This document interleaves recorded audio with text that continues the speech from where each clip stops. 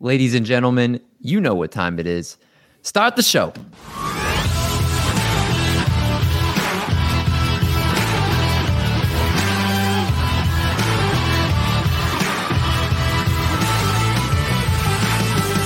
What's going on, everybody? Welcome back to the podcast. Welcome into another episode of the Triple Play Fantasy Baseball Show, a proud member of Underdog and the Underdog Fantasy family. Reminder, if you use code TRIPLE at checkout when you are depositing your first time over on Underdog, you will get a 100% deposit match up to $100 if you use promo code TRIPLE. So make sure you check out Underdog Fantasy, all the best ball content that's over there. We do tons of mock drafts or regular drafts every single week here on the YouTube channel that you guys can check out if you're not sure what best ball is, but it is a very fun way to do fantasy baseball. And you can keep doing it in the season if you are worried about just the season starting, that you can't do any of that stuff. Don't worry. They have plenty of other contests you can do. Back to tonight, we have just the crew, just the foursome here. We've got Elsie, we've got Marty Party, we've got Doc. Elsie, I have to say, I played my first bit of basketball today, probably for the first time in at least maybe 6 to 8 months at least. Mm-hmm. I played for about 90 minutes today. And I am exhausted. I'm sore. And I'm like, I didn't realize how feeling old I feel so old. This was nothing for me before. And then, this is what you go through every week. You punish yourself. Basketball is an equalizer. You get out there, the first game you're out there, you feel like you're going to throw up. And then the second game, you're starting to get a little bit warm. And then by like game 3 or 4, then you're just your body's just accepted that it's getting beat up today.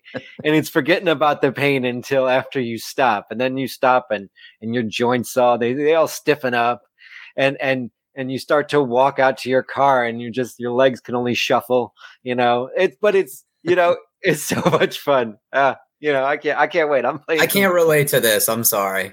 Dude, I can tell Art Moonlight as the Woody Harrelson character. He's the white dude. They pick him up randomly, and he just comes in, shoots threes, nails everything. He's got the Woody Harrelson hat. He's got the hat too. He's got the hat, the goofy hat on. That's why I do it. That's why I do it. I got a lot of cash up here to bet when the game gets tight.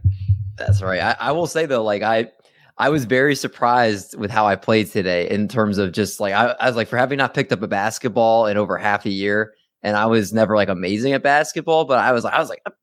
I'm playing pretty good. It's just some of those things you play long enough, some of the skills don't leave you. We also, of course, have the true love here in Marty Party, or you could say Love is Blind, because that's the show that me and Marty like to. We both gossip about together. He's ahead of me though, watching the show. Marty Party, what's new in your world? Well, as you already said, Love is Blind season 4. It's dramatic. It's been great, but I'm happy it's me, it's you. We got Art, we got Doc. It's just the crew here. And the last show before the season starts, man. This is effing awesome. I'm super pumped. Yeah, it's the eve of opening day, as it is right now. And Doc is definitely pumped because he already talked about going to an Orioles game next week. So he's already in baseball mode. Oh, yeah. Starting out right away. I think I went to 17, 18 games last year. Going to see if I can break it this year. So got to start by going to game 1. That's right. It's crazy. The tickets are sold out, and the lowest price you can get for an Orioles game is $81. Interesting. Those are on the up and up, and now Eric's on the bandwagon wagon. Nobody laughed at that, David. I thought it was pretty good. You're the least funny one on this pod. I thought that was pretty funny. I thought that was good. Because David, Marty laughed at my jokes, not at yours. We talked about on the last show how much they used to be a Mets fan and then a Nats fan and now an Orioles. I was a Mets fan for a month when MVP came. Baseball came out in the 3rd grade. Eric, you're a lot of things, but you're not a liar. Let's be honest with each other here. You were a Mets fan. Nats came to town. You were a Mets fan longer than that. We like fantasy baseball. We're fantasy baseball guys first. Okay, let's just say that. Very, very good compromise there. And as fantasy baseball guys, we are going to talk about one of our favorite episodes to do every single year. It is the Triple Play Fantasy MySpace Top 8. And it is our clever way of saying it is our My Guys episode. It's planting our flags on players that if you listen to whichever one of us you like the best, these are the guys that we're telling you to draft. Whether it's who are those people? I just was Googling MySpace Top 8 images on Google, and this was the best one I could find. I'm surprised you didn't put our faces on there. Oh, bro, how much time do you think I have? I don't know. Just to make the thumbnail takes time, so I just whatever I could find. I told David I wanted the thumbnail to be the Tom's body, but with him turning around with David's face on it. I was thinking something like that. I wanted to do all that, but time gets away from you pretty quickly. Right. But it's our My Guys episode. So again, whether it's the amount of exposure we have just from drafts, maybe we didn't get as much exposure as we wanted just because they went so early in our drafts, but we still love these players and are still telling you to go draft these players, even if you have to jump multiple rounds to go get them. These are the ones we want you to remember going into the last few days before the season starts. And I think the best way to do it is we have 32 players to talk about. And I don't believe we didn't go over who all our guys were to each other. So there could be a chance that there might be a repeat, I think. But what I think we should do is we'll go through our hitters first. Each of us we'll go hitter, go all around, and then do 4 hitters, do 4 pitchers. Sound good? All right. Keep the analysis short, sweet to the point. We don't have to go for 5 minutes on every guy here, but kind of give the best points of why people should be drafting your guy. So, Doc, on your MySpace Top 8, who is one of your hitters? One of my hitters, and this is going to be an Eric guy moving forward, it's going to be Brendan Donovan. I think I've gotten him in every draft this year. Home League, Triple Players Ball, TGFBI. For me, a couple things. I think he's going to have an everyday spot in that Cardinals lineup, second base, third base, outfield eligible. I'm not worried about him losing playing time as much as I am with Tommy Edman or Dylan Carlson or Tyler O'Neill getting hurt. So once again, hitting in a great lineup from there. He's somebody that I think will contribute in a lot of categories in the Roto League. We'll give you between 5 to 10 stolen bases, a good average, between 10 to 15 home runs, and then good counting stats from there. And where I got him a lot of rounds was, 19th, 20th round. And at that point, I like having someone that I can just plug in at multiple positions. Like I said, second base, third base, outfield, but then you also do corner infield, middle infield. So basically everywhere but catcher he can play. And I believe, if I'm not mistaken, he's going to actually lead off against righties this year for the Cardinals. How it's projected on Roster Resource. He is a left-handed bat. So that's obviously going to play really well against righties. Against lefties, I'm sure he'll be farther down in the order, but he is the projected starting second baseman right now for the St. Louis Cardinals. And I saw a bunch of videos trending on Twitter of him in a new improved batting stance. And I think that can't be understated. If you go and you change something with your batting stance, you can get your hands to the ball quicker. Maybe you're more upright. Maybe the bat's off your shoulder. There's so many things, the leg kicks or shortening a leg kick. So you could see the difference in his swing. He looks a lot more comfortable at the plate. Add in the fact that he's 4 position eligible on most sites. Like he's like first base, second base, third base, outfield, or something like that. There's no downside to drafting Brendan Donovan. He doesn't go super high. He's got multi-position eligibility. He plays for a good offense. And he could be leading off for them against righties. So, Doc, he definitely is somebody I could have put as my guy, but I know you talked about him a lot. So he walks at a great clip too, and that's what you're going to want from a leadoff in the 93rd percentile for that. Brendan Donovan's a good way to start this show. He needs to be on your radar if he's not already. Marty Party, who's your first one? It's going to be Rowdy Tellez. So he's one of those guys that I didn't really realize was one of my MySpace Top 8 guys until the dust settles from drafting, and I have him on 6 out of 8 teams. So he definitely is one of those guys. Last year he was on people's radars, but like last year hit 35 home runs. This year, he's still hitting in a great hitter's park in Milwaukee. ATC projections have him batting .246 with 29 homers, 81 RBIs. I mean, he absolutely crushes the ball.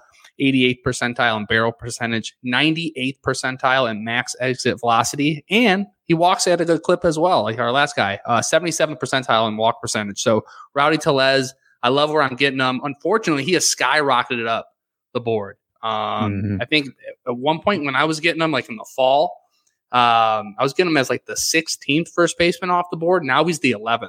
So the helium has kicked in, but I was there and I got him before all that. So Rowdy Tellez, baby. Advantage of drafting early, 30 home run power. He's going to be a big part of the Milwaukee Brewers offense this year. And I feel like one of the few legit power targets that you can get in the middle part of your draft that has that type of upside in that category. And he's not going to absolutely kill your batting average either. I mean, they got him for ATC has him for 246. I mean, that's pretty good. StatCast page is a nice, beautiful shade of red on most of his categories there. And definitely can do it with the stick. 35 home runs last season, only a 219 average, but Marty mentioned again, the expected stats could definitely show that that's not necessarily exactly how it should have been. His expected batting average last year was a 252. So room for improvement in there. I'm very excited for Rowdy Tellez. If I'm not mistaken, I could be wrong. I'm pretty sure that's an Art guy too. And I've not looked at a list, but I know Art loves Rowdy Tellez. I do love Rowdy, and I could almost put any one of those power hitting first basemen that go in that range as like a member of my MySpace top 8 right this year, because like if I come out of a draft and I don't get Tellez or Rizzo or Christian Walker or Ryan Mountcastle, one of those guys, I'll feel like I screwed up my draft somehow, because that's such a good source of power. That segues me into the first guy I want to bring up. Goes around that range, great source of power, scarce position. Hunter Renfroe is a guy who I'm getting on a lot of my teams this year. He's going around pick 150, 33rd outfielder off the board. I think what you're getting with him is a solid batting average. He's hit over 250 each of the last 2 seasons, and he gives you solid power, 29 and 31 home runs. The Angel Stadium is a pretty good home run stadium. I like that entire offense. I think that Ohtani, Trout, Taylor Ward, Renfroe, I like Rengifo. I like Drury to have a good season. I think they have a lot of potential there. And I think, and hopefully Rendon, with this offense coming up, I think Renfroe is going to be a big part of that. There's going to be a lot of home runs hit out there. I got him on a lot of teams. Comes really nice, like in the flow of a draft. Need power, need an outfielder. Renfroe's there all the time. All right. Hunter Renfroe is another great power target in that range. And you think he gets a lot of playing time with Boston? What? Do you think he gets a lot of playing time with Boston? Renfroe? Did I pick it? Renfroe's on the Angels, man. What? I think I've made this mistake. It's the second thing. I think I've done actually. it twice. I've done it twice. On the Sox. It was with Justin Mason. I think I did amateur hour. I know. I don't know why I keep. He played too much basketball. He's dehydrated. Yeah. I guess but I didn't play basketball last time. I think I'm just an idiot. So it's a brain tick. Go ahead, Els. Yeah. You think he'll get everyday playing time with the Angels? Yeah, he has a good glove. He's a good wheels. He gets to a lot of balls. So I think he's a good outfielder. They have him. They have Ward. Who's going to be their third outfielder coming up? I think his spot is pretty solid, especially with that good batting average and the power. But I have him about 550 plate appearances, and that's all he needs to get to that 28, 30 home runs. Mm-hmm. And with that offense, like I said, they could be racking up more runs than his last few offenses he's been on, especially last year's Milwaukee. Yeah, I mean, I could see that. And Art, to answer your question with the Angels who could be starting for them in the outfield, the other guys, Taylor Ward, you already said, Mike Trout, and then, of course, yeah. I mean, to be fair, he was in the top of my head either. Then Hunter Renfroe starting at right field, and then you were talking about Brett Phillips. He's their fourth outfielder. He's their fourth. Yeah, Brett Phillips being their fourth outfielder seems like he has a good path. And obviously, we have no idea what Joe Adell is going to be at this point. He seems like a quad A player. Just needs a fresh start. Shohei play in the outfield at all? No, he's always just DHs now. He doesn't only play on any best outfield. ball leagues. Yeah. Is he an outfielder? Is anybody else interested that why Reed Detmers is number 4 on the starting pitching depth chart? He's behind Shohei, obviously, Patrick Sandoval, Tyler Anderson, and Reed Detmers. I would put him over Tyler Anderson. Well, they invested more money in Tyler Anderson. That's why. I think that's money talks, but not necessarily the best talent there to be the 3 starter. My first guy, I was trying to figure out where I wanted to go to start out. And Hunter Renfroe plays for the Raiders. He does play for the Raiders. I feel like I would have been less stupid if I had said that comment, because at least it's the same name. But yeah, so my first guy, this is my absolutely favorite hitter this year. And that is Corey Seager of the Texas Rangers. You could put a futures bet in, Eric, about him leading the American League in hits this year. You could put a futures bet in. I wouldn't rule against. I wouldn't say it's a bad bet. Okay. You could convince me that Corey Seager could be the AL MVP, and I would not be shocked this year. And I'm not any of the guys that we mentioned. I'll also preface that if if you're deep in the industry, not like these guys are secrets. A lot of people talk up these guys too, but there are certain things that what I see in them, at least for my guys, that like I really do believe in certain things that are happening. And same with talking about Corey Seager. He lost the most hits out of any player in baseball last year with the shift. He was a heavy pull player, and he lost out. It was like 80 something hits, and his expected batting average is basically 60 points higher than his actual batting average. But how has he responded in spring training since the shift restrictions were put into place? Well, he had 52 plate appearances. He hit 467, 510, 756 slash. He's had 4 home runs, 9 RBIs, 11 runs, 5 walks to 7 strikeouts, a 1264 OPS. He just literally fit right into the narrative that this guy was going to smash this year once you took away the full on shift and added the restrictions in there. And you combine that with the fact, again, he's just incredibly talented.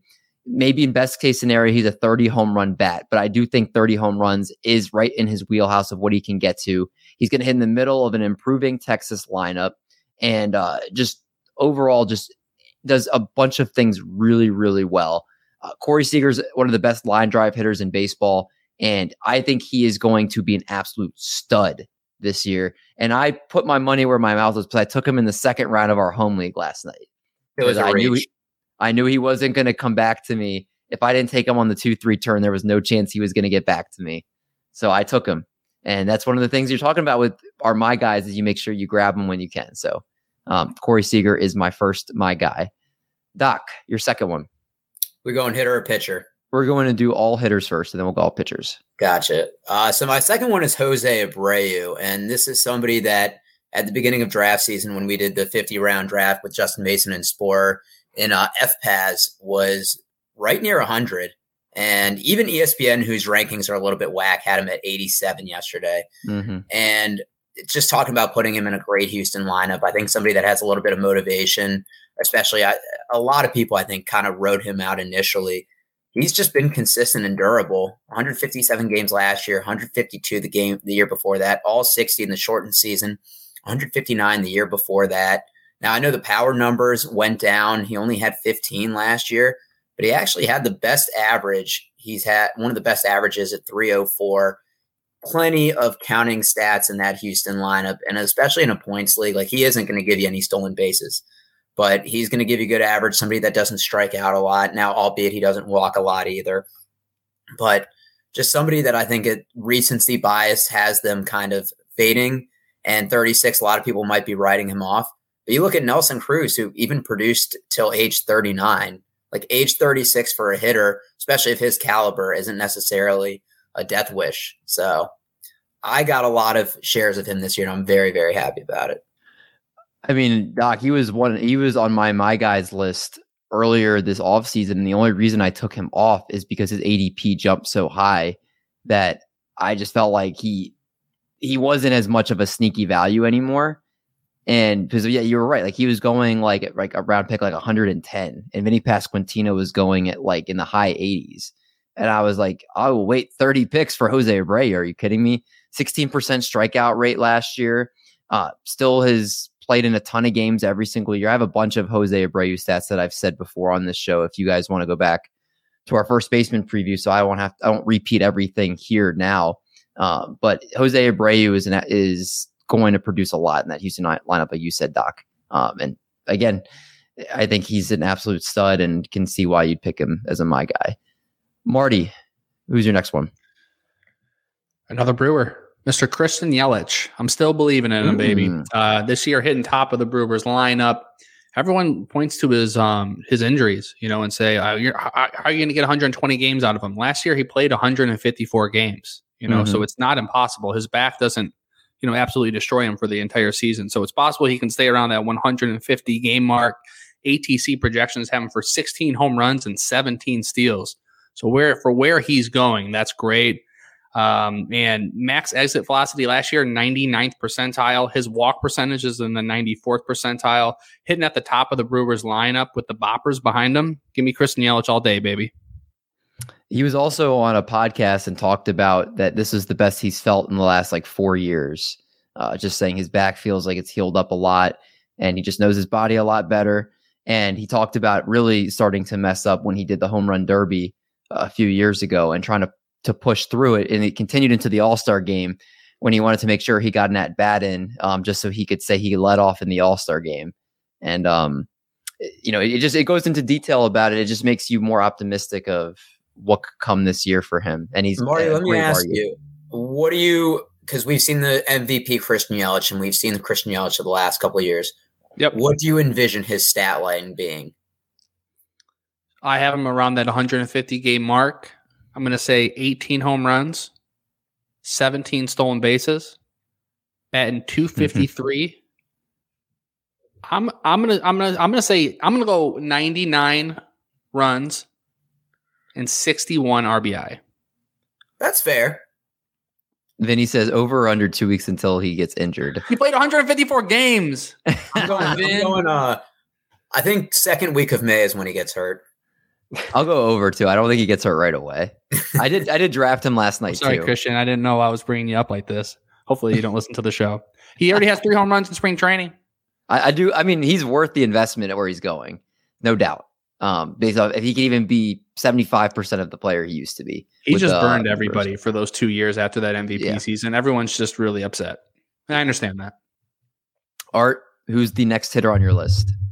Someone that my most owned catcher is a person who I think just needs some health, and that's Danny Jansen.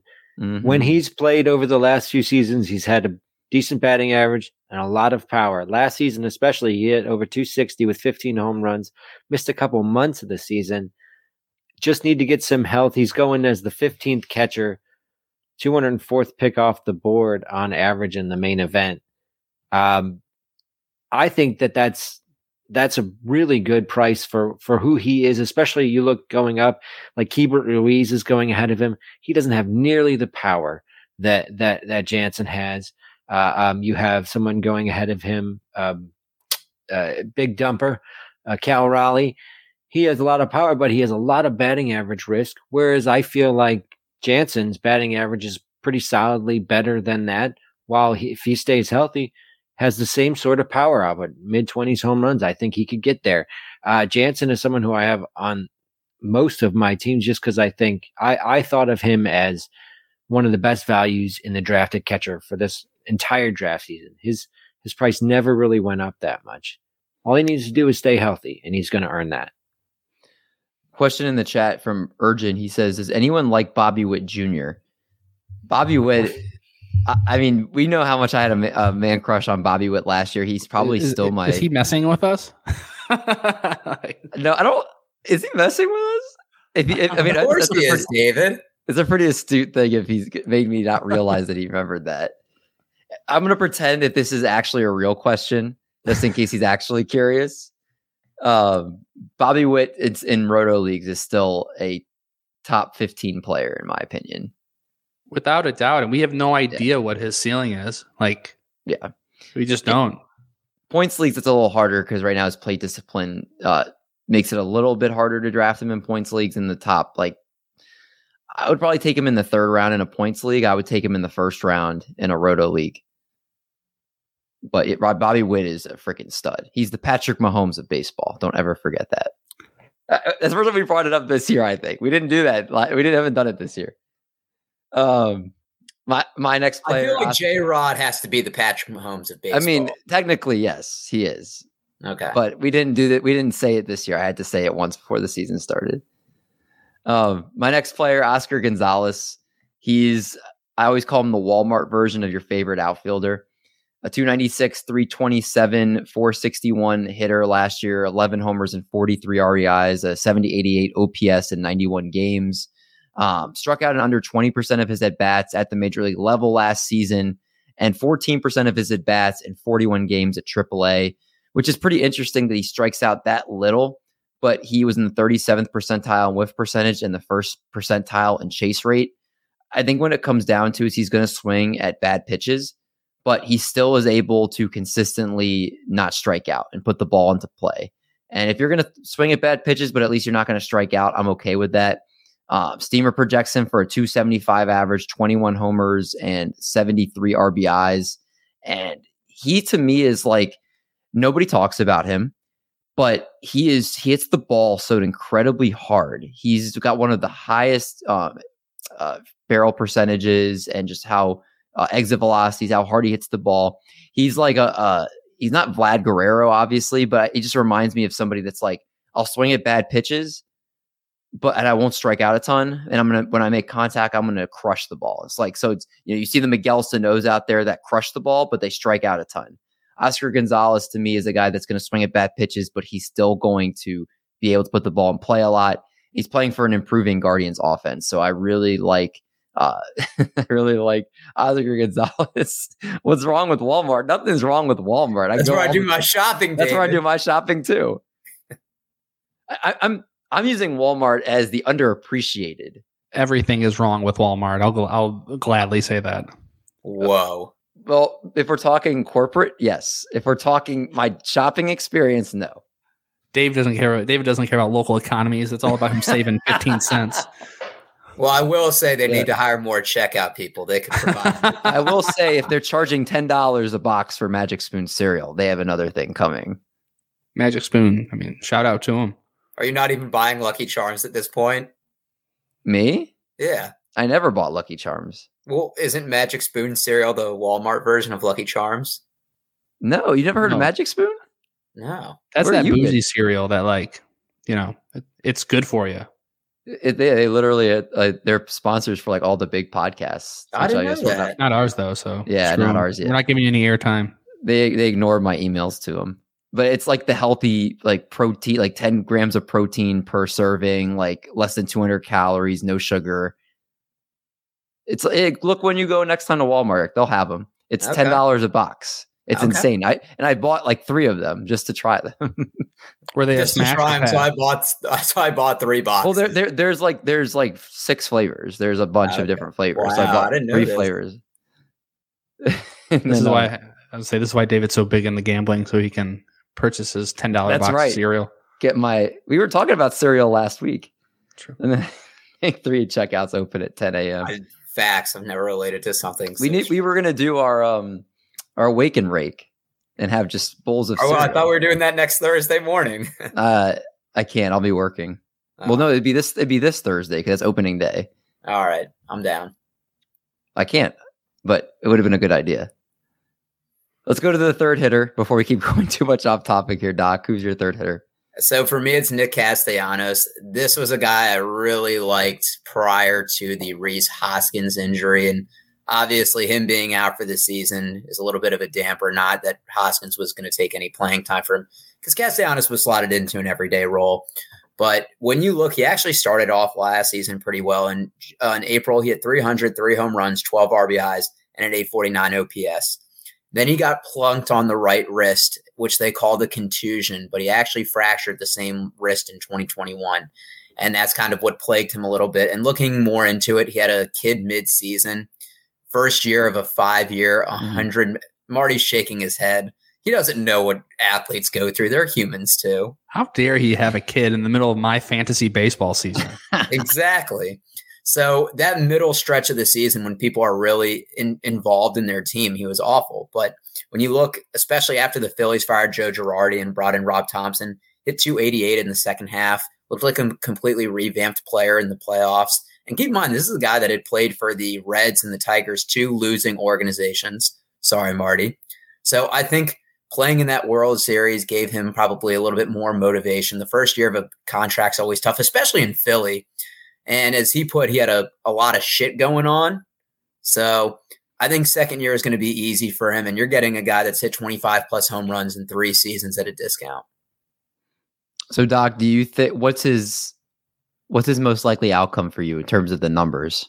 So numbers wise, I'm going to say he hits 257 with 27 home runs, 89 RBIs, 77 runs. Oh, you are a big Nick Castellanos bounce back guy. I am. He looked pretty awful in the playoffs, so let's hope that was just a blip there. Don't forget he made two game-saving catches. Yeah, but defense doesn't do anything for fantasy. Defense buys you playing time, though. We'll see. Marty? I asked Vaughn Grissom about that. I don't know if it was just defense why he got sent down. Marty, who's your third hitter? Another Brewer, baby, Willie Adames. I didn't even realize that. You have 3 Brewers? I didn't even realize it until because when I did it, I sent Art my list earlier, and he didn't even point it out to me. So because I call them like pitchers and hitters, but I realize all my hitters are almost all my hitters are Brewers. So Willie Adames, 31 home runs last year, 8 stolen bases. He barrels the crap out of the ball. And he was one of those guys that I could wait on shortstop if I didn't get one of those top guys.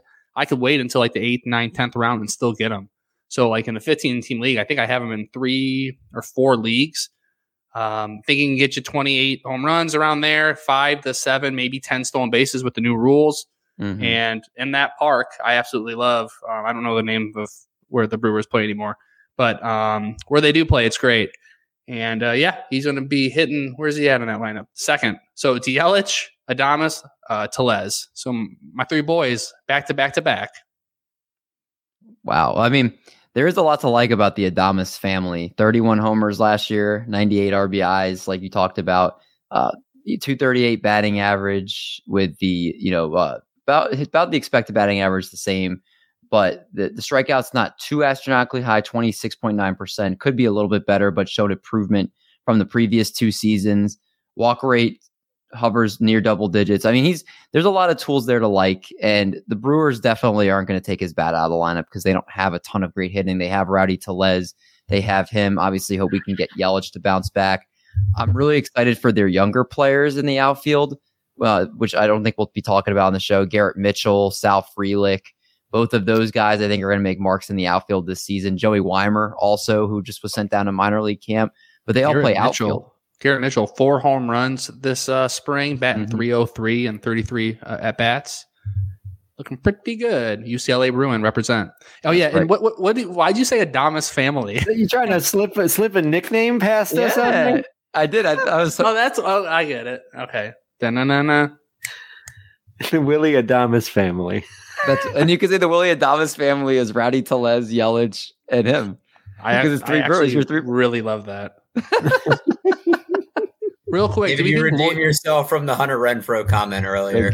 Thank you. Do we think Luke Voigt's going to be anything for the Brewers? Has anyone thought about that? He's going to be a streamer, I feel like. I want to double check. I'm pretty sure I saw in MLB trade rumors that he was cut or they granted him his release or something. No, he just signed with the Brewers. He's got cut again?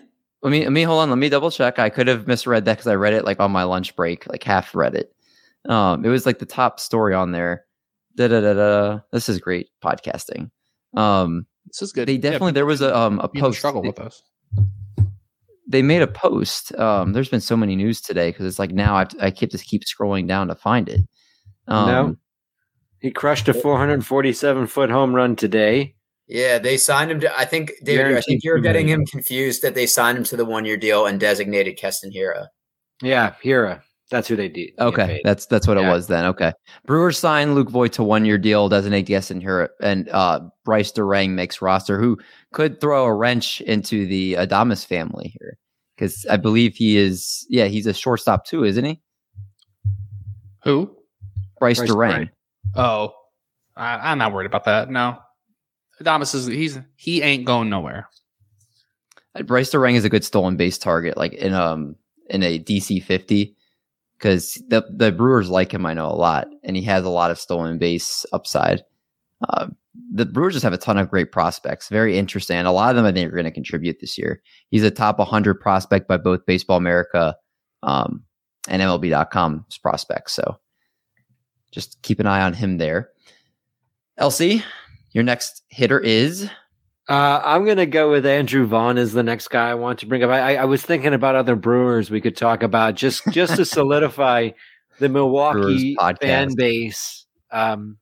We want to talk up the Brewers. I mean, I like other Brewers, but I also like Andrew Vaughn a lot. I've been talking up Andrew Vaughn all off season. I think he's at a point in his career when he's going to start to turn his experience into gains on the field. He's had about 1,000 plate appearances. And you can't underestimate how much he's going to benefit from having a new approach from the manager position for him. First base all the time, or DH. He little bit concerned. He just had a back injury. Just missed about a week of spring with a back injury, but he's back now. No pun intended. Played today. Someone I've been on all off season. I really think that this is the year he explodes. Those runs and RBI totals go way up. The power is gonna jump up. Vaughn's someone I've been on. And we talked about before with the White Sox how their overall approach last year to just basically make contact and not worry about power. He led all of the Chicago White Sox last year with 17 home runs. So a new coaching staff in place maybe allows them to hit for power again, maybe take some more strikeouts, but he's going to also be entrenched at first base.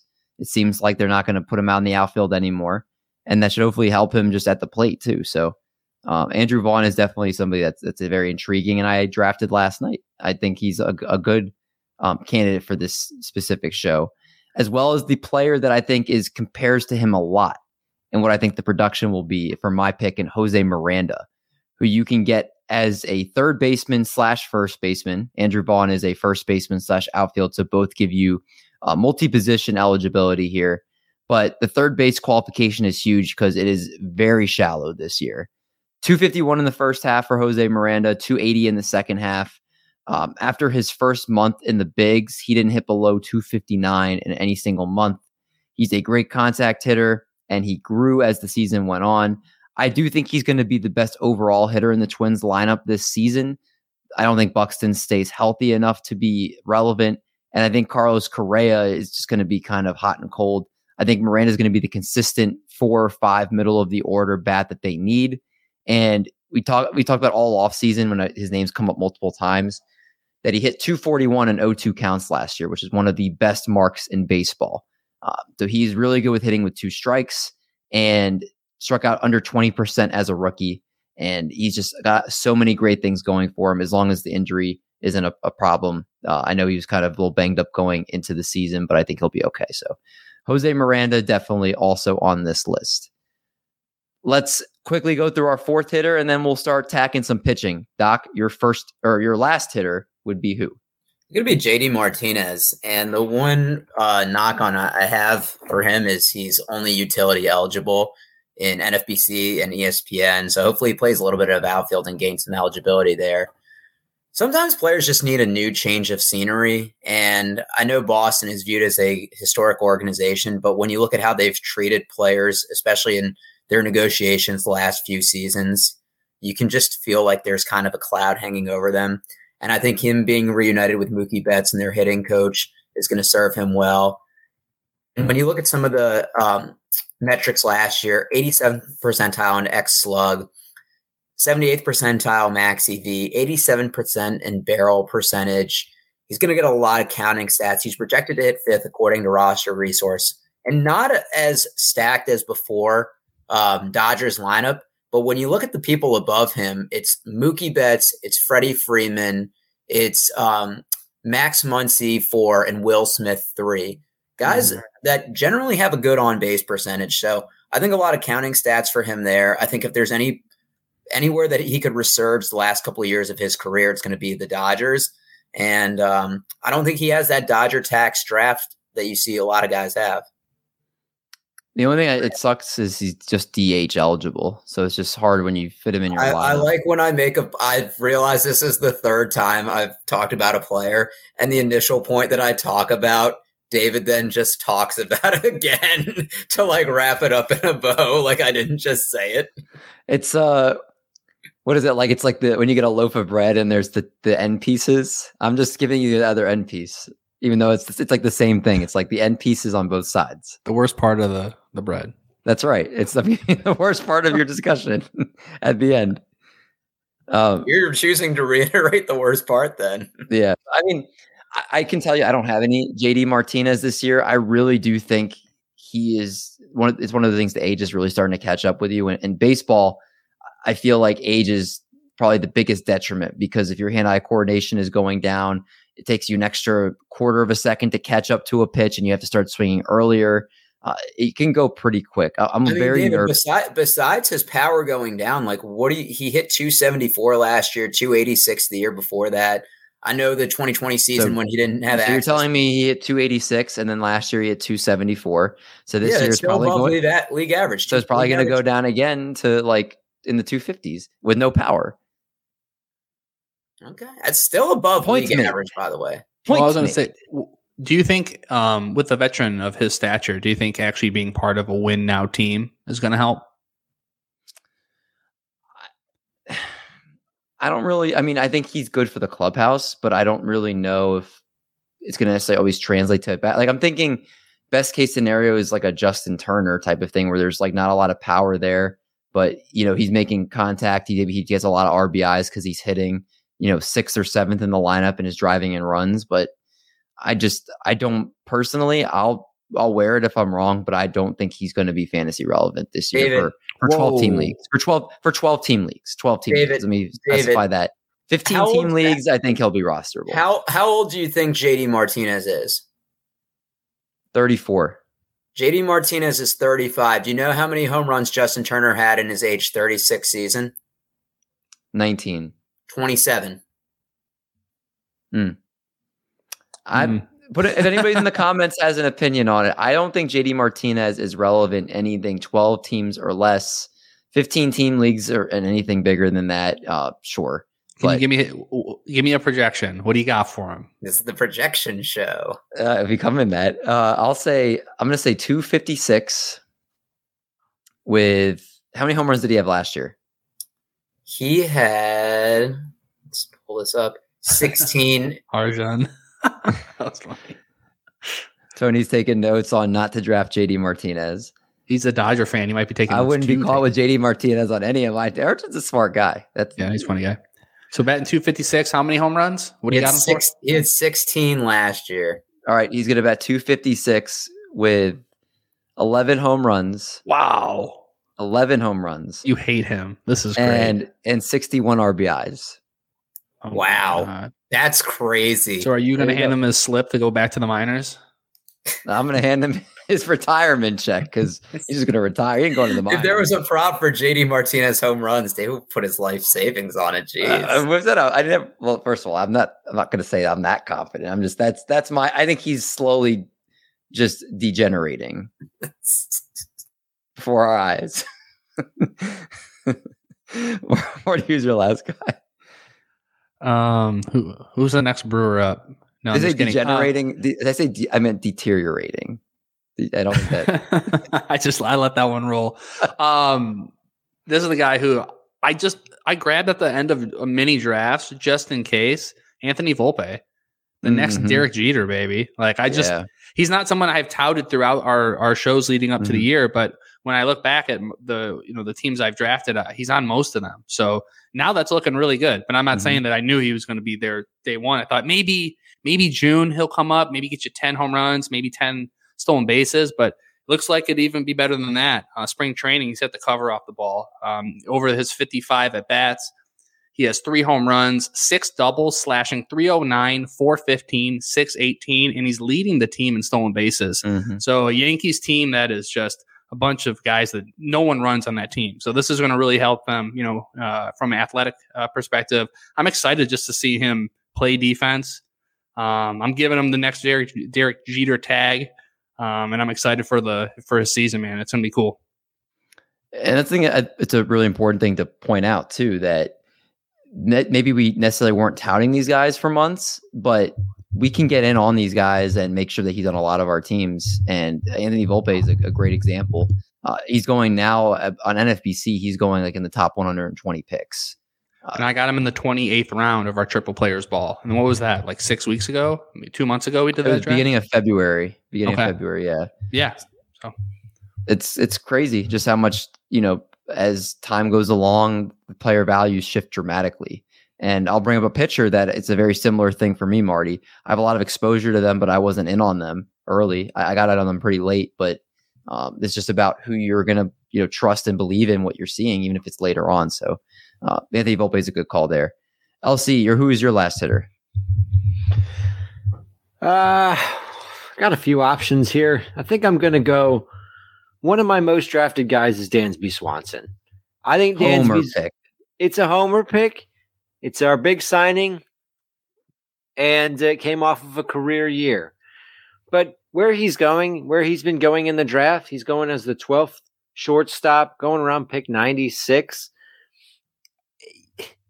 You can't really go wrong, guy who's committed to steals, who has good power, who plays every day, and is going to be hitting in a good spot in a pretty decent lineup. I think with what they paid him, his spot in that lineup is always going to be good, and I think he's going to produce. He's shown for the past 3 or 4 seasons a solid batting average, and the counting stats have been there. So Dansby, I think, is going to return that draft value, and a lot of people think a first year under a big contract is a bad thing. It doesn't necessarily mean. Not every person has a rough first year in a contract.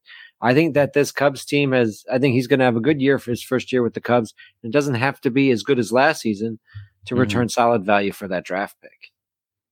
Do you think he regresses from what we saw in his contract year last year? 25 home runs, 96 RBIs, 18 steals, 277 average? Well, it's tough to say with the steals. I think the steals were bumped up a little bit last year. I don't think the power was overly bumped up last year because he's been in his mid-20s the last couple seasons. I think with the plate appearances that he gets, he plays every day.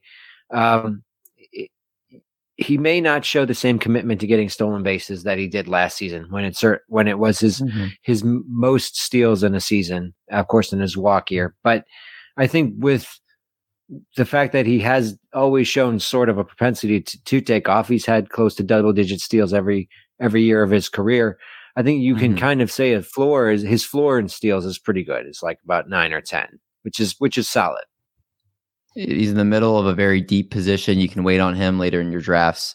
If you don't take Trey Turner or Francisco Lindor or Fernando Tatis or any of these guys that are shortstop eligible early on, you can wait for him, and he should be a good value where he's going. We'll close out the hitters here real quick. Taylor Ward, and this used to be Jose Abreu, but I thought his value got too good to include at least for myself personally here. Taylor Ward is still outside the top 100 picks, and he definitely got a lot of helium as the off season went along. Not really a bargain anymore. But he was hitting 392 with 5 home runs and 13 RBIs in April, 11 walks to 12 strikeouts, 1284 OPS. Then in May, he crashed into a wall and pretty much was not the same hitter after that. So going up into that point, 375 with 9 homers and 23 RBIs. After May 20th, when that happened, he slashed 219 with just 8 home runs and 24 RBIs and 311 plate appearances, but still showed he was able to draw walks and had the same eye at the plate. But he really seemed like towards the end of the season, he really started finding his groove again, which could happen if you crash into a wall and you need a little bit of time to kind of get back to the way you were swinging the bat. He hit 345 in August and September, 397 OBP, 575 slug with 6 homers and 18 RBIs. I think the first and the end of the year is a little closer to what we could see from Taylor Ward this season. Maybe not necessarily him being like a top 5 outfielder like he was at that time, but I think he very much could be somebody. You can get him as like your third outfielder right now, and I'm very comfortable with that. So Taylor Ward, I think, is very much due for a nice little bounce back this season. We're already at 15 minutes and we haven't done pitching, so we'll try to do pitching a little bit quicker here. Let's start it off this time. Let's go backwards. LC, give us your first pitcher. Yeah, my first pitcher that I want to talk about is a guy who I've never been in on before this season, and that's Jesus Luzardo. I gotta try and get it on him this season. The upside is too good. The way he pitched in Miami towards the end, you see that strikeout potential. You see the health is there coming into the season. He just pitched well also for Venezuela in the World Baseball Classic. And we've been waiting on this guy for years. I think that he's a solid pitcher. I want to get a lot of pieces of him because if he gets that 140, 150 inning total, Luzardo could be a big breakout this year. As long as he stays healthy, I think that's been a big question mark with him. Mysterious injuries, but definitely has the potential. Marty Party, your first pitcher is who? Cy Gray. I've talked about him enough all offseason. We're 25 years old, big prospect pedigree, projected to pitch 150 plus innings with 160 Ks. The Washington's defense literally could not be worse. So his ERA was over 5, but his xERA last year was 4.25. So where he's at, he's going to get you plenty of strikeouts. I'm hoping he can get his ERA close around that 4.0. And if he doesn't, you can just drop him. I mean, he's basically free, even in 15-team leagues. Yeah, agreed there. Doc, your first pitcher is? It's going to be one of my Seattle Mariners pitchers, and we had our home league yesterday, and David was surprised. I took 3 Mariners pitchers. So the first one has got to be Luis Castillo, my pick to win the AL Cy Young.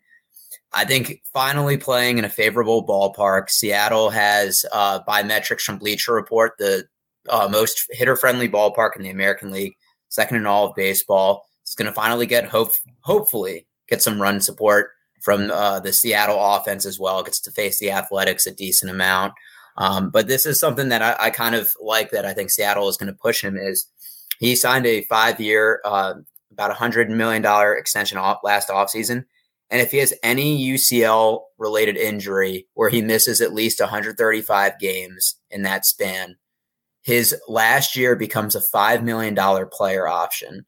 So to me, that signifies, and he hasn't had a significant one yet, that Seattle is going to push him, that they're not going to give him rest in rotation. And this is a guy that was a consensus second, third round pick a couple of years ago. And I think the factors are more favorable now. What do you have him as ranked as your what SP do you have him ranked as? He's my number 9 SP. Do you have him higher than that? Yeah, I think I have him like 6 or 7. Okay. Yeah, I know you've been touting him as your AL Cy Young pick. He definitely should have a nice season in Seattle. My first player is we kind of touched on it earlier, is somebody that I wasn't in on until we had Nick Pollock on this show. And yeah, listen to Nick Pollock for pitching, no duh. But I try to make sure that no matter who we have on the show, that you can build your own opinions on players, not just listen to certain people. And I think we all have done a really good job at that, as we all, are fantasy baseball analysts in a way, in the fact that we dive into the numbers, we all make our own claims on players and look into numbers. And when he brought up Reed Detmers, I looked a lot more into him, and there's just so many good things. And now it's Reed Detmers isn't a secret anymore either. And just from his start today, from his velocity increasing, four-seam fastball was averaging 96.7 today. That last year was 93.2. That's a 3.5 mile increase on his fastball. Slider last year averaged 85.9. That was 91.2. An over 5 mile per hour increase on his slider. Ladies and gentlemen, that is humongous changes. Those are gigantic. to have 3 miles per hour on your fastball and 5 miles per hour on your slider, that's nuts. So basically, long story short, Reed Detmers, with that increased velocity and the way he started changing how he threw down the stretch, he was actually at just a barely over a 3 ERA down the stretch once he got called back up to the Angels towards the second half of the year. He's going to be a rock star as long as he stays healthy. That's, I think, the biggest question is that velocity increase. Can he stay healthy? And he's become a player, drafted him in TGFBI. I drafted him last night in our home league. Pretty sure I actually have him in like one other league too. And I'm only doing 6 this year. So I pretty much have him in 3 of my 6 leagues. He's become one of those guys that I try to get as my SP4. And I'm feeling really good about it. So Reed Detmers is somebody, if you're drafting today, tomorrow, Thursday, get some Reed Detmers on your team. Art, your second pitcher. Yeah, I really like that Reed Detmers call out too, especially in the range where he's going. He seems to have upside. Another guy, a lot of upside, going a little bit after Reed. It's a man named Hayden Wesneski for my very own hometown Chicago Cubs. Got that 5th starter position, something I was hoping for, something that a couple months ago wasn't too certain. They started signing all these guys, and you thought, oh man, a lot of competition. But with a guy like Wesneski, you draft talent. You don't worry about where his spot is. He's going to get his turn. It turns out it's right at the beginning of the season. I think he has electric stuff. He's got some of the best stuff maybe the best stuff on the Cubs staff. That slider is very good. And he was able to, ever since, working on his legs, working on his lower body to increase the repeatability of his motion and the strength of his pitches with the Yankees. Something that the Cubs saw when they brought him, and one of the reasons why they brought him in, he's been fantastic. I think this is a year he has a really solid year for the Cubs. As one of their starting pitchers. And, injuries might be there as they are for any pitcher, but if he stays healthy, I really like the production he's going to give. Doc, that's one of your guys, I'm assuming too. Yeah. And, got to give credit when credit is due. He's somebody that I think Vinny had mentioned when we did who was our next, right after the season ended, we talked about who was the next Kyle Reiter, the Spencer Strider, the guy that comes out of nowhere. And it was Hayden Wesneski. And just somebody whose ADP was very low that you didn't have to reach necessarily to get, that showed promise in his 6 starts at the end of last season. I've talked about him on previous shows. And somebody that I got right before David in our final couple rounds of our draft. And David was feeling really good about his draft. And then I took that and then an Oscar Colas pick after that. And David was just deflated. And that's kind of what really bumped him in there, is just seeing David being disappointed after that, overshadowing a good draft that he thought he had. I mean, I still had a really good draft. I just it's like I don't even know how I want to compare it, but it's just the way it ended. David was feeling so good, loving the players he got. And then how did I forget that? And the recency bias crept in. And then David's smile started to fade a little bit. Are you done? Yeah, I don't have a poem for that. It was more just a story, but we'll get back to the poems next week. Yeah, I mean, Hayden Wesneski, credit, like you said, where it's due. Vinny down on the farm 8 was on him before anybody else that I saw. And he definitely, that if there's a name and person you're touting as one, that's him and Hayden Wesneski over anybody else. We even got another comment on our YouTube channel about Vinny being a time traveler. He's definitely a really good analyst. And Wesneski's got great stuff. And I think he's the Cubs, like you said, the Cubs' 5th starter. Spring training has done nothing to sway the fact that he looked good. And he's going to be somebody that is a nice little sleeper this year. So good call for both you guys. Marty, who's your second pitcher? Roansy Contreras for the Pittsburgh Pirates. I think Hayden Wesneski's stuff plus is 105. Contreras is 107. The stuff's even filthier. So I'm really excited to see him this year. He's worked on his changeup. He's worked on his curveball to just better balance out, his arsenal. He's only 23 years old. He has no innings limit this year. I'm excited for him. And Pittsburgh Pirate pitcher making the show. I didn't think he was going to get on here. I did it. Against all odds, I did it. But no, I have him in almost every league. Okay, fair enough. My next player, we talked about the Seattle Mariners, George Kirby, who was probably the other pitcher that I was not in on as early. I got in on him more in January, was the other pitchers I was more on in December. But George Kirby, breakout is coming this year, I think. And, last year from July on, a 2.92 ERA, a 3.39 ERA overall on the season, 133 strikeouts at 130 innings, only 22 walks. That's still the best mind-boggling thing. His control is ridiculous. 8 scoreless innings in the playoffs. And just so a little factoid here, there were 121 pitchers who threw more than 600 four-seam fastballs last year in the league. George Kirby's fastball had the third lowest run value per 100 pitches, behind only Nestor Cortez and Luis Castillo. And one of the reasons I really like him is not only has he been working on a new changeup, but he's also been working on a split change that he's basically using more to help like a little more deceptive. You can't really pick it up coming out of his hand. And the early results in spring training have been fantastic. I think just his last start was like 5 innings and 9 strikeouts.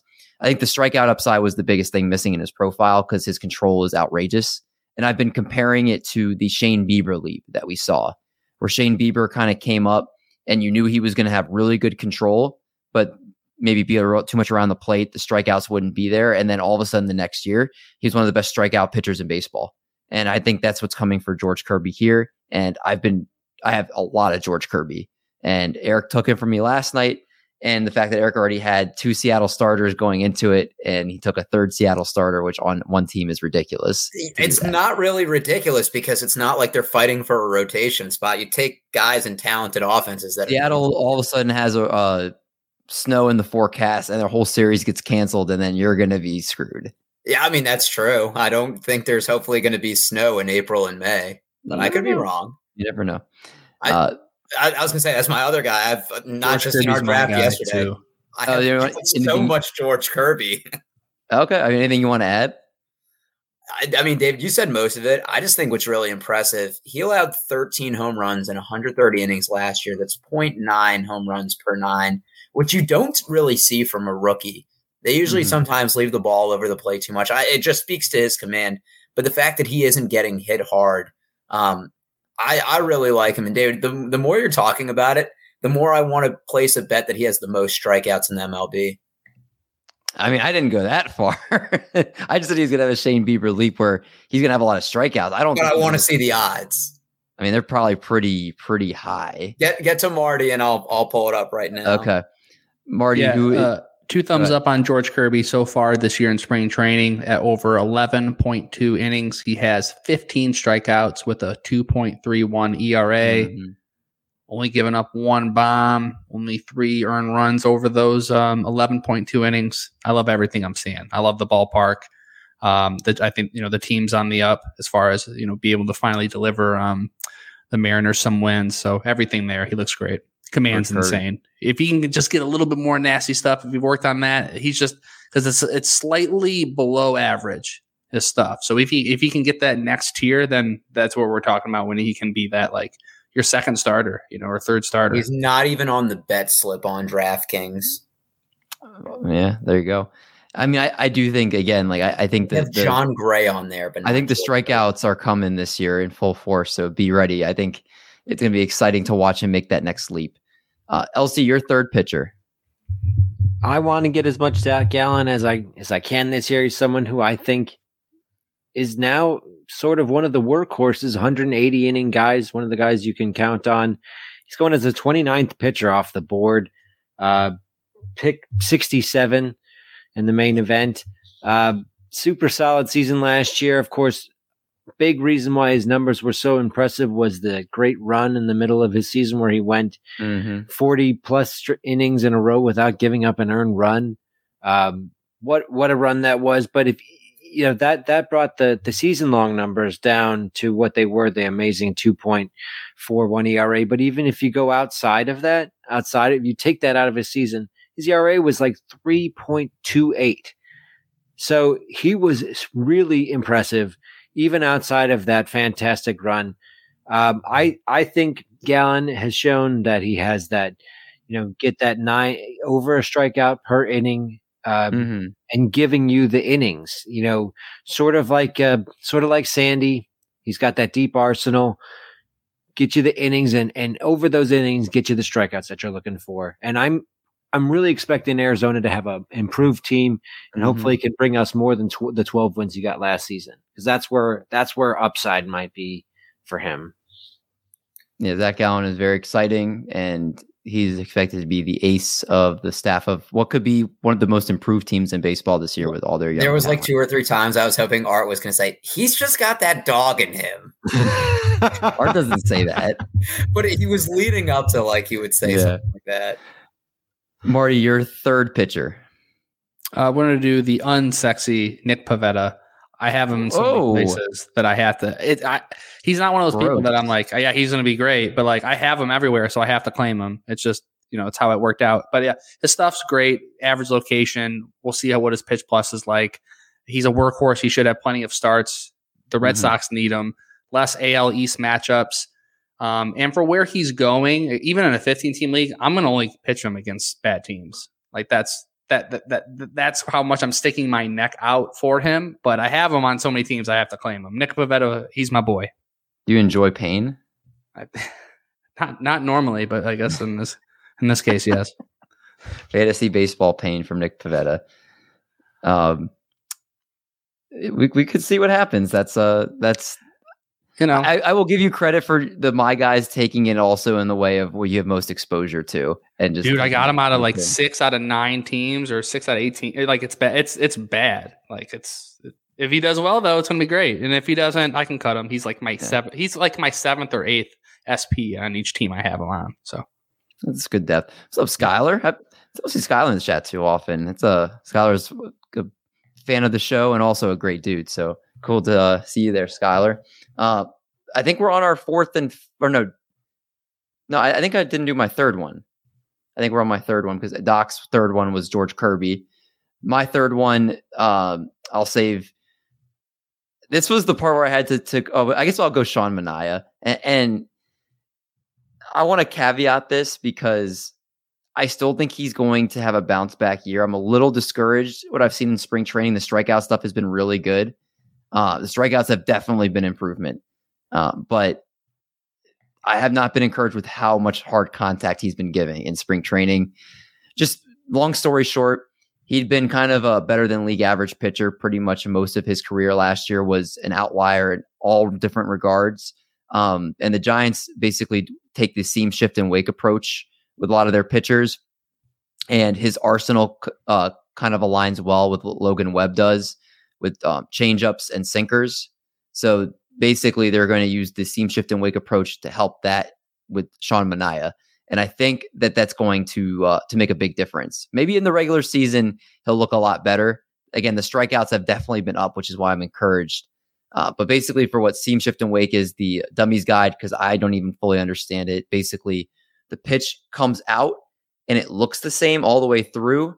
The spin rates are similar, but it's very different movement on the ball. So that's kind of how you can get away with that seam, shift, and wake type of approach there. So that's why I like Sean Manaea. And Tony says Marty rolling with the late rounders. Yes, sir. David is going to get the biggest helping of I told you so when Sean Manaea sucks and we all said I told you so. Well, I will say that's the 3rd time you've explained the seam shifted wake, and that was your best one yet. I actually understood that one. That was great. Right. I think I said that every time, didn't I? That's what I mean. I think that was your. I'm saying like that's the most thorough time. Like you're getting better at explaining it each time. Just call me a young Enoceros. I won't do that, but all right. Marty, why don't you give us we'll go around the horn. Give us the last one. You can start it. I already gave mine. Gray, Contreras, Kirby, and Pivetta. You got all 4 of my guys. Oh, that's right, because you did Kirby too. Okay. I hopped on the Kirby train. Yep. Okay. LC, last one. I'm really excited about David Peterson getting a chance with the Mets. Mm-hmm. I love his strikeout stuff. I thought he looked really good to close out last season, and I'm excited he's getting a little chance to earn that position. I've picked him up in a lot of my leagues. I think, he has did you get him last night? I do not think so. I don't think so. No. Did you get him? I got him. Yeah. Oh, no. Yeah. Yeah. Jerk store. They called. They're running out of you.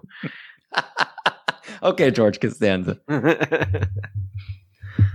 Yeah, he's a good call. And he won the fifth starter job, and which is huge for the Mets. Mm-hmm.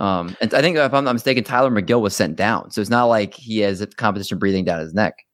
Jeez, life comes at you fast. He's the story after the opening week, and now not even making the opening roster. He'll be up, I'm sure, soon. The Mets always get injuries. Skylar Wisniewski was... You missed it, brother. Yeah, we had a big Wisniewski talk. That was like, I think it was like 15 minutes big ago. Wisniewski. If you listen to the pod when it comes out tomorrow, or just watch the YouTube back, it's probably like 20 minutes ago. We talked about Hayden Wisniewski. Doc, who was your last player? You know what? It's been a guy I've been touting, Sional Perez, the O's setup guy. I've been taking him in DC 50s. I took him in triple players ball. I took him in TGFBI with my last pick. I haven't taken him in a home league, but the O's are projected to win between 76 to 78 games on most betting sites.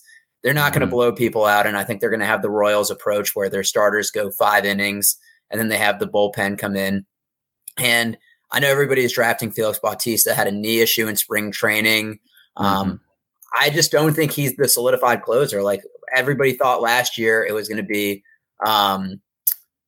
who did they trade to the Tanner Scott right before the season started? Then it was Jorge Lopez, and they traded him away.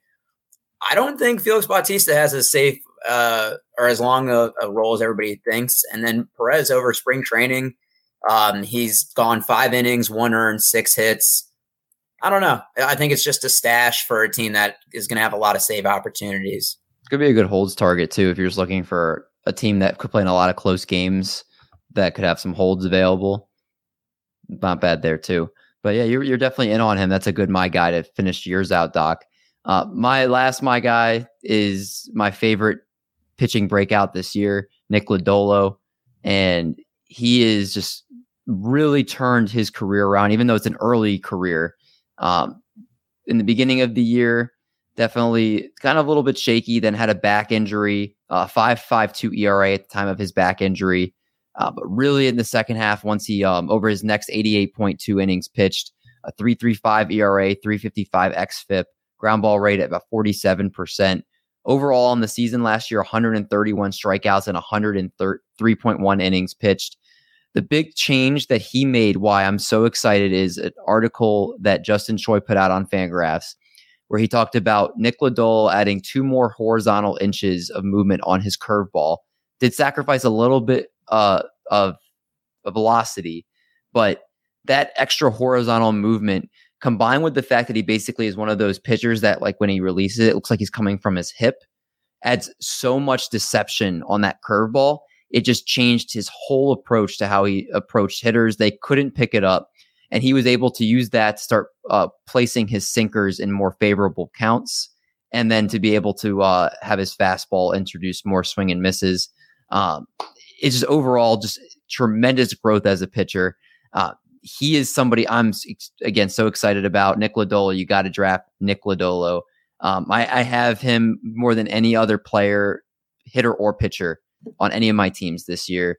If he gets hurt or he's bad, I will definitely eat it. But Nick Lodolo, if you want to see a full breakdown, it's on our YouTube channel. I did a breakdown of him you can kind of see all the reasons. But yeah, I'm excited for him. Last couple things here. Deeper one there, Sean Wannabe, PB, and Jelly. Anyone? Is that supposed to be Sean Manaea? I don't know. No, Jelly is like 6'11", one of the Giants pitching prospects. I mean, he could be up this year. I think he's going to be if he gets some of their starts. But okay, that's a deep pull, Sean Jelly. PB. I didn't even know that's what he was pulling there. I didn't get the reference for a second. Okay, that's a good. I mean, I'm more of a Kyle Harrison guy if we're talking about guys getting potentially prospects for them getting called up this year. I think Kyle Harrison's got great stuff. Mm-hmm. And Nick Lodolo, Tony, is the truth. Get some Nick Lodolo, but he did make the opening day roster and he's nasty. So that's interesting. I'll have to keep an eye on him. That's a good way to end the show there, Skylar, to throw his name in there. I think that's our listeners can definitely look to see if he's on the wire as potential depth right now. But that's it. We did pretty much like 30 players in about a little over an hour. So hopefully you guys listen to all our reasons for all my guys. We got hitters and pitchers. So when you do your drafts over the next couple days here, just take in mind if you like any of the reasons we gave for some of these players, you draft them, and hopefully they can win you fantasy championships. Because I'll tell you what, if you guys are listening to this podcast, then you are definitely not an average player. You're putting in the time to beat your league mates. So that's hopefully what we can do for you guys here. Give you those little guys we think that can take you to the top. Yep. Is there anything else we want to add here before we sign off for the night? Any special announcements? Next week will be Yeah, I was gonna say, I just want to shout out to our listeners. Thank you for being with us all the off season. This is the time now. All of that work you put in, the hundreds of hours of listening, doing the rankings and all those different drafts. Now we can just sit back, enjoy, and just watch baseball and just like really actually like fix our team. So now this is the second part of it. The most important part is paying attention to the waiver wire and everything. And we're going to be able to take you all the way there with our in-season show. Marty said enjoy, like we're not going to stress out after 2 days that we picked a bad team. That's true. Enjoy your team that does good that one day, and then the next day you hate it. That's right. Enjoy We'll be having a new revamped in-season show, new segments. Soundboard will be back. We've got a new graphic for our show. Tons of great stuff that's going to be coming at the in-season show. We're going to really work hard to give you guys not just the best fantasy baseball content, but the most entertaining and most informative that we can. And I think there's an art in giving information to the listeners that's not just spewing out just data. I think you have to be able to find a nice balance between giving good data, but also giving it in a way that people can understand. I think we do a really good job of that here. I think that all 4 of us have a good balance of that. So if you guys enjoy the content and are excited for the regular season show, please make sure you guys like the videos on YouTube and subscribe to the channel. And if you guys are listening to the podcast, please make sure you guys leave a 5-star review, and ratings and reviews are always awesome. Even if it's not just for our show, for the Fantasy Baseball Beat or for the Call Up, all the shows on the Triple Play Fantasy Network, it's always appreciated. Especially you Spotify listeners. Let's get those numbers up. I know you guys are out there. Just take the second. Give us 5 stars. What are we doing? Give 5 stars for Marty's hat. Marty always comes. Yes. So you breathe every second. Just think about the second you take breathing and give us a 5-star rating and review instead. Now that's going to cost us a 5-star rating right there. That's a 1-star right there. For Doc, for Marty Party, for a little cheesecake, I'm D Mendy. We're going to make like a bread truck and we're going to haul these buns. We'll talk to you guys next week for the first week of the regular season. Talk to you guys soon.